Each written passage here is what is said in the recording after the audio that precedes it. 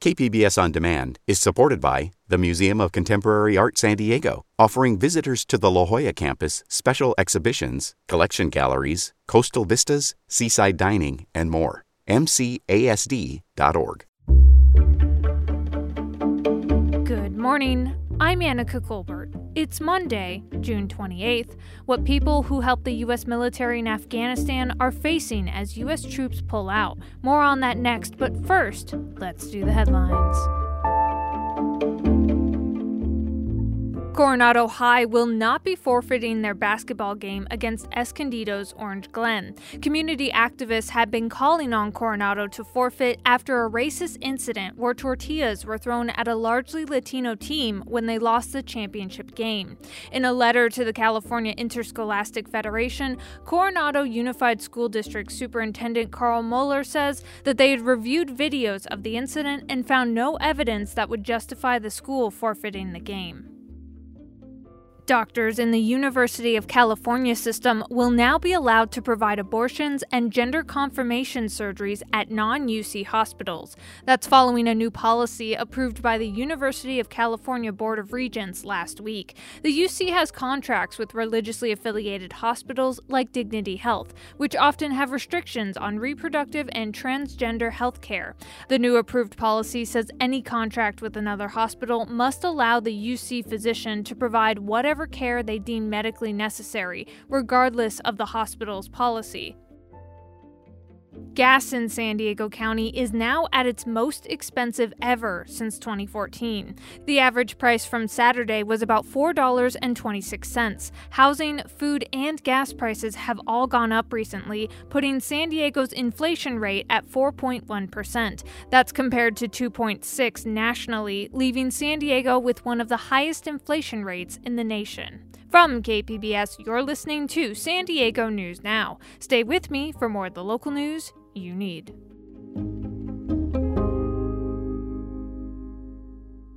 KPBS On Demand is supported by the Museum of Contemporary Art San Diego, offering visitors to the La Jolla campus special exhibitions, collection galleries, coastal vistas, seaside dining, and more. MCASD.org.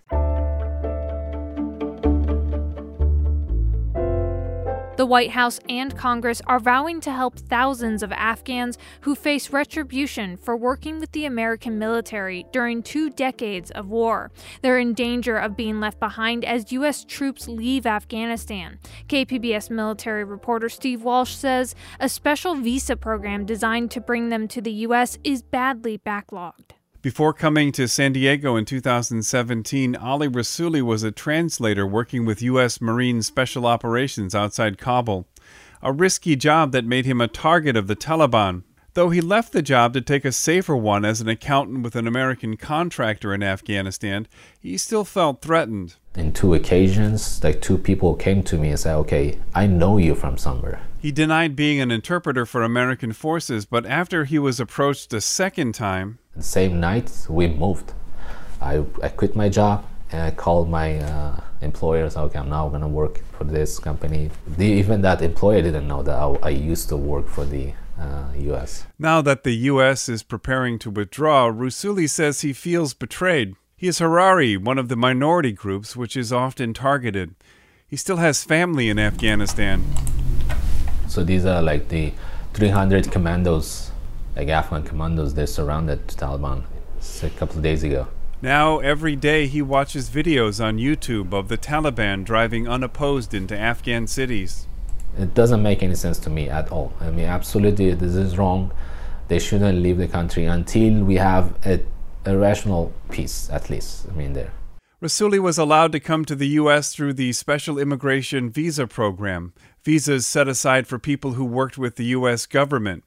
Noah Coburn, a political anthropologist at Bennington College, says the U.S. depends on local contractors in Afghanistan, but has really never had a plan to handle the fallout when their lives are threatened. That's very much a part of, I think, the way the U.S. views these global entanglements, trying to keep them temporary, trying to keep them economical, but not thinking through what some of the longer-term repercussions of them are. With the American troops on the verge of pulling out, Coburn says there's a real potential for people to be slaughtered, especially members of minority groups who back the U.S. The Biden administration indicates that they will try to evacuate the Afghans to a third-party country while they await their U.S. visas. There is a backlog of roughly 18,000 applications, not including families. But the process is so slow that many more people gave up. So if I've got the Taliban threat that is really imminent, I'm going to be not applying for this. And I've interviewed several people who have foregone the application process because it's a waste of time and waste of money for them. The Afghan community in San Diego is tiny compared to other immigrant groups in the city. The area took in tens of thousands of refugees at the end of the Vietnam War. More recently, Iraqis and Syrians. Not counting refugees, the entire backlog of special immigration visas is roughly 18,000. Armagan Karkar was a medical interpreter for the American military in Kabul before he came to the U.S. in 2014. He now works with Jewish Family Services in San Diego, counseling other immigrants from Afghanistan. Before they are coming here, they are thinking like, when I go, everything will be easy for me in America. But the first year, it's difficult for them. Still, it's been worth it, he says. Back in Afghanistan, working with the Americans was nearly the only option for thousands of Afghans, but for many, that option ended when they were threatened by the Taliban. In general, they say that the situation is not getting better right now. So the only way is if peace comes in Afghanistan, that will be a solution. At the moment, almost no Afghans are coming into San Diego. A combination of the visa process being slowed under the last administration and, more recently, complications caused by COVID. In the U.S., groups who resettle Afghans in America wait for everything to reboot, fearing time is running out. That was KPBS military reporter Steve Walsh. This story was produced by the American Homefront Project, a public media collaboration that reports on American military life and veterans. Funding comes from the Corporation for Public Broadcasting.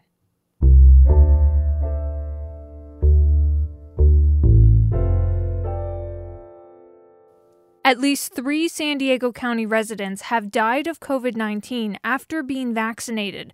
That's according to our partners at iNewsSource, who broke the story. iNewsSource investigative reporter Mary Plummer has more.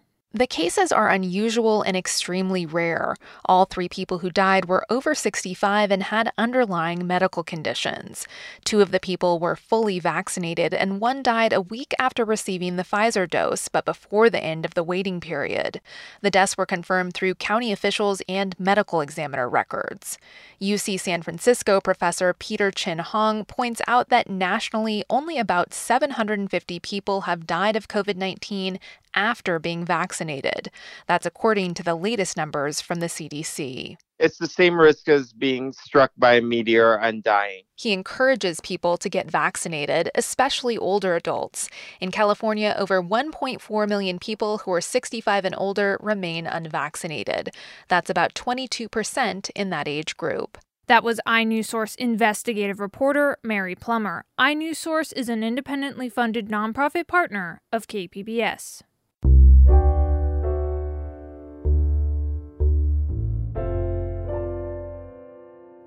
With less demand for shots, county health officials say they'll be closing more COVID-19 vaccination sites. KPBS health reporter Matt Hoffman visited a site in Chula Vista on Friday just before it closed this past weekend. He says despite the closures, the push for vaccinations isn't over. I've been wanting to get it for a while. At the vaccination superstation in the South Bay, people like Anthony Stewart are getting their shots before the Sharp Healthcare run site closes over the weekend. I'll admit I was a little hesitant.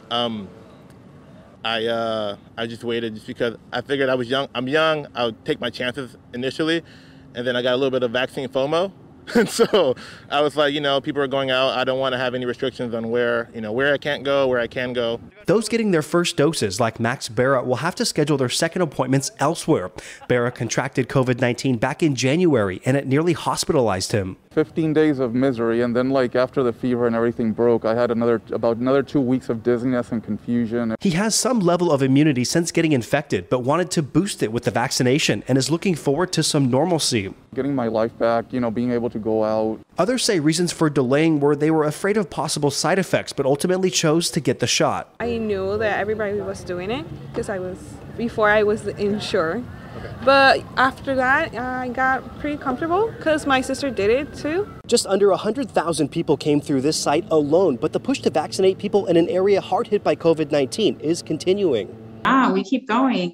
Even though the super sites are closing, the San Diego Latino Health Coalition is still assisting people with vaccination appointments, and we're having vaccination pop-up sites. Sandra Mendoza with the Chicano Federation and Latino Health Coalition says teams of community health workers called promotoras are still one of the best ways to get the vaccination message out. And they do a lot of the talking for us to the community, so they're very one-to-one, and they're at tabling events, they're at food distribution events, they're at school events, they're handing out PPE gear and providing resources for families. So they're the ones that are actually breaking the barriers for the hesitancy. The county's vaccination dashboard shows 77% of residents ages 12 and over are partially vaccinated, while 65% have completed all of the doses. The superstations were designed to push through thousands of people per day. The one in Del Mar will stop administering doses on Tuesday, and county health officials also expect to close some additional smaller vaccination sites by the end of the month. And that was KPBS health reporter Matt Hoffman. Coming up, the number of homeless people living on the streets in downtown San Diego has increased dramatically. Today, a joint city-county outreach effort begins to try and get them into shelters. We'll have that story next, just after the break.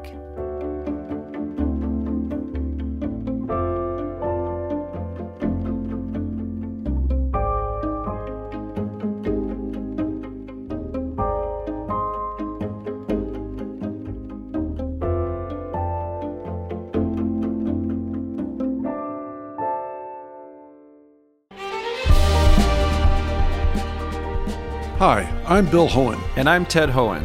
Over the past 50 years, our family has brought many world-class dealerships to Carlsbad, including Mercedes-Benz, Porsche, Audi, Honda, Acura, Jaguar, and Land Rover.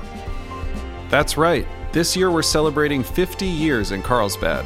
So on behalf of the entire Hohen family, we want to thank San Diego. Throughout the years, we've taken tremendous pride in meeting and even exceeding our customers' automotive needs. We value the relationships with our clients and look forward to serving you for years to come. We invite you to visit one of the Hohen Carlsbad dealerships or hohenmotors.com.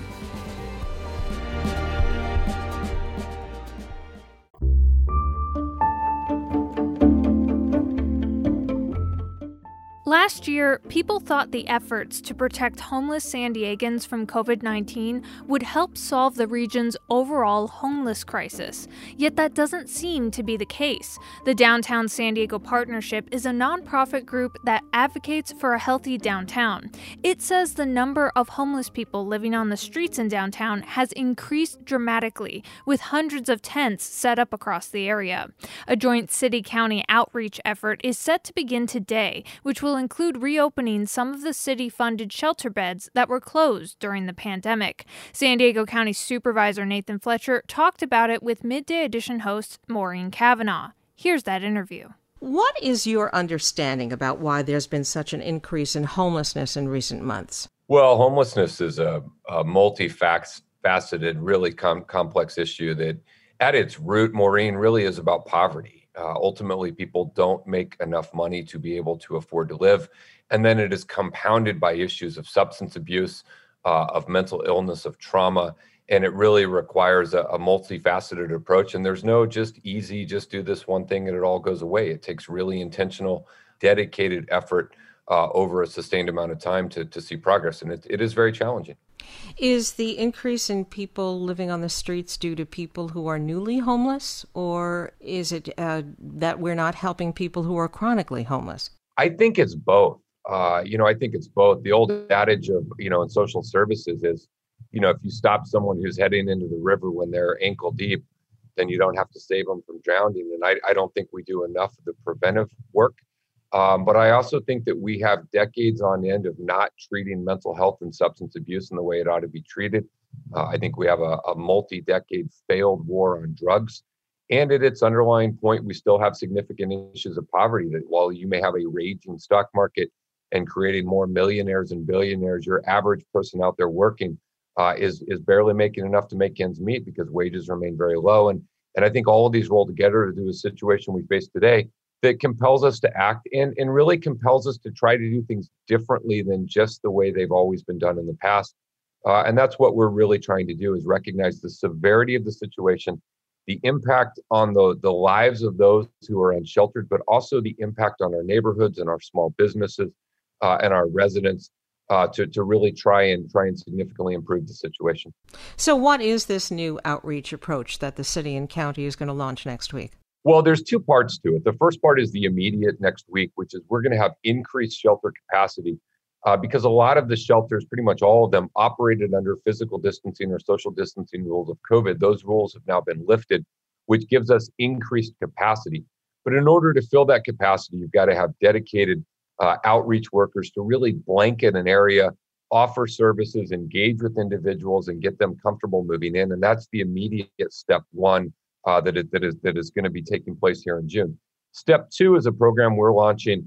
Again, the county funded, but in partnership with the city, but also doing it countywide, which will launch in August. And that'll be what we call our CHART team, our community harm reduction teams. These are uniquely trained outreach workers, particularly to reach those with the most chronic substance abuse and mental health issues and engage them in a unique way. And for a lot of those folks, there is nowhere for them to go because of the condition they're in.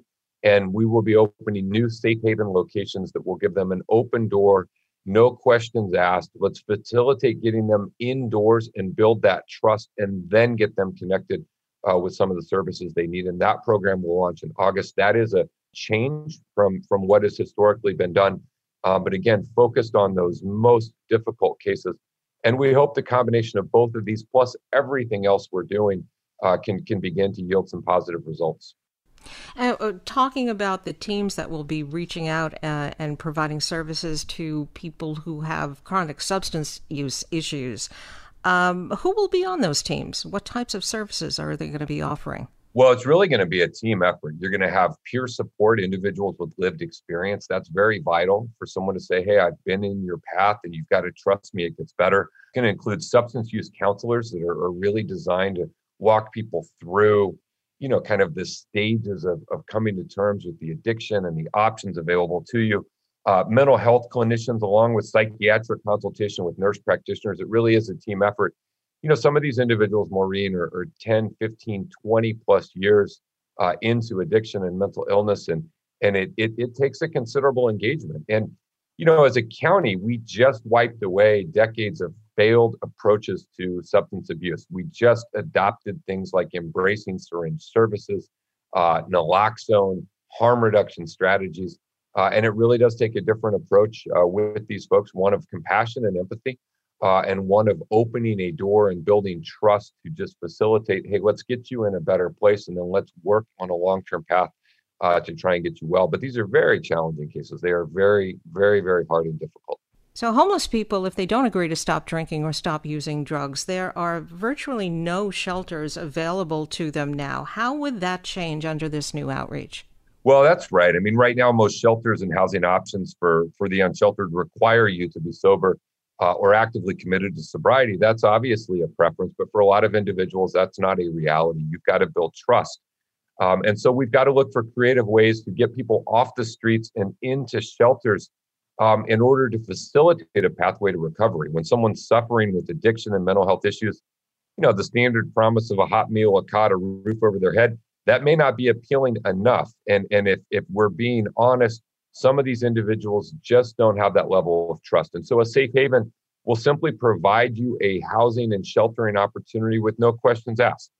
It's going to be unconditional. It's going to be non-judgmental. But we also know, based on evidence, it is the key to unlocking trust and getting people on a pathway to recovery. And so sometimes we have to do things that may be a little controversial or a little unconventional in order to get an outcome different than what we've been doing year in and year out. As I understand it, police officers will be involved in the first phase of this outreach effort. Are you concerned that it may put people off and prevent people from engaging? That is a concern. That's a very valid and legitimate concern. If a lot of these individuals have been justice involved in the past, and just the presence of law enforcement not doing anything wrong at all, but their presence can escalate the situation and create some trust issues. And so that's why as a county, we've really moved now more than $20 million to build out our mobile crisis response teams. These will be coming online late summer countywide, and we think this can help and assist. I think generally the best engagement is going to be those lived experience peer support specialists to kind of work with these individuals, build some trust, engage with them, and try and get them into help and services. I think that's the probably preferable path. Now, the fundamental problem San Diego has with homelessness is there are not enough low-income housing units for people to live in. Where will that resource come from? Well, I think it's twofold. I think you're right. There's not enough affordable housing that's out there.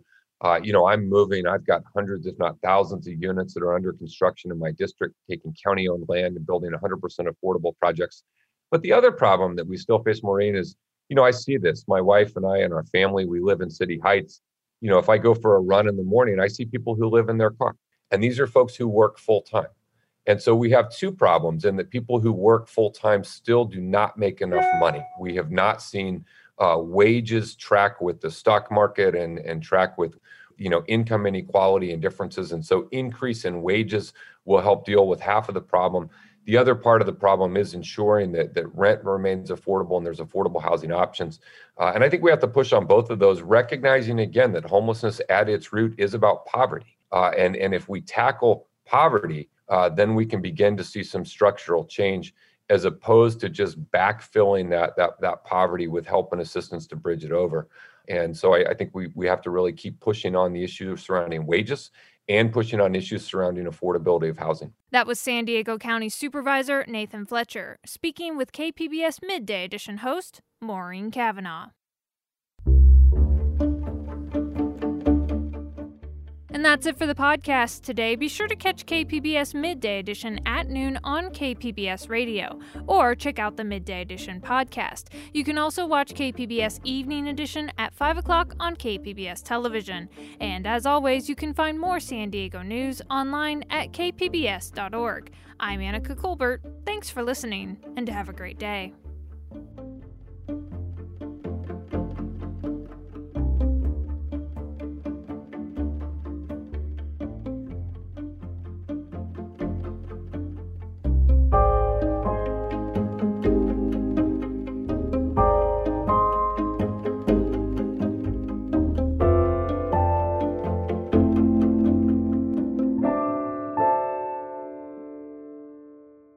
KPBS On Demand is supported by the University of San Diego, offering professional and continuing education courses in the areas of business, education, healthcare, and engineering. For enrollment opportunities, visit pce.sandiego.edu.